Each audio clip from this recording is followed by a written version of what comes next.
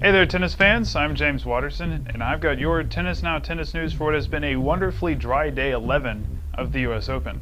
And we'll start with some more immediate news. The rain we've had for the last 2 days has forced some rescheduling. Most notably, the men's final will be played on Monday for the 4th year in a row. On Friday, the final 2 men's quarterfinals will be played, with the women's and men's semifinals on Saturday and the women's final on Sunday.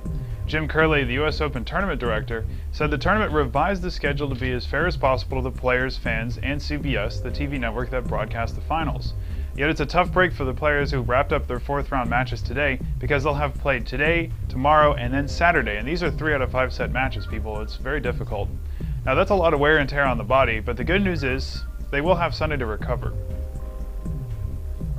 Moving on to our winners of the day, Rafael Nadal booked his spot in the quarterfinals of the US Open for the 4th consecutive year when he defeated Gilles Muller of Luxembourg 7-6, 6-1, 6-2.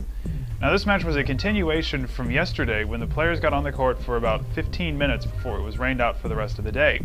Nadal was under a bit of pressure at the beginning as he'd fallen 3-0 behind before play ended. But that didn't seem to bother him as much today, as he won the first set and then cruised through the final 2 pretty quickly. He'll play Andy Roddick, who is in his first Grand Slam quarterfinal since the 2010 Australian Open. Roddick avenged his loss in the Davis Cup quarterfinal when he beat David Ferrer 6-3, 6-4, 3-6, 6-3 in what was actually a really odd match. Not really because of how it was played, but more where it was played.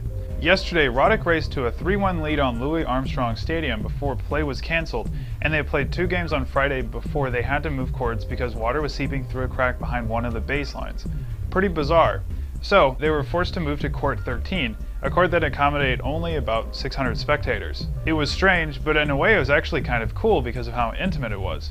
Roddick certainly seemed to enjoy it, and after he won his last service game at Love to close out the match, he ran a lap around the court high-fiving anybody he could reach.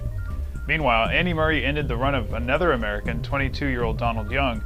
The Scot beat Young 6-2, 6-3, 6-3 in a match that saw the American spray 53 winners and win just 44% of his service points. Murray will play John Isner, who defeated Gilles Simon of France 7-6, 3-6, 7-6, 7-6, a pretty typical scoreline for Isner. World number 1 Novak Djokovic got his quarterfinal match out of the way today. He advanced after his opponent, Janko Tipsarevic, retired when Djokovic was leading 7-6, 6-7, 6-love, 3-love.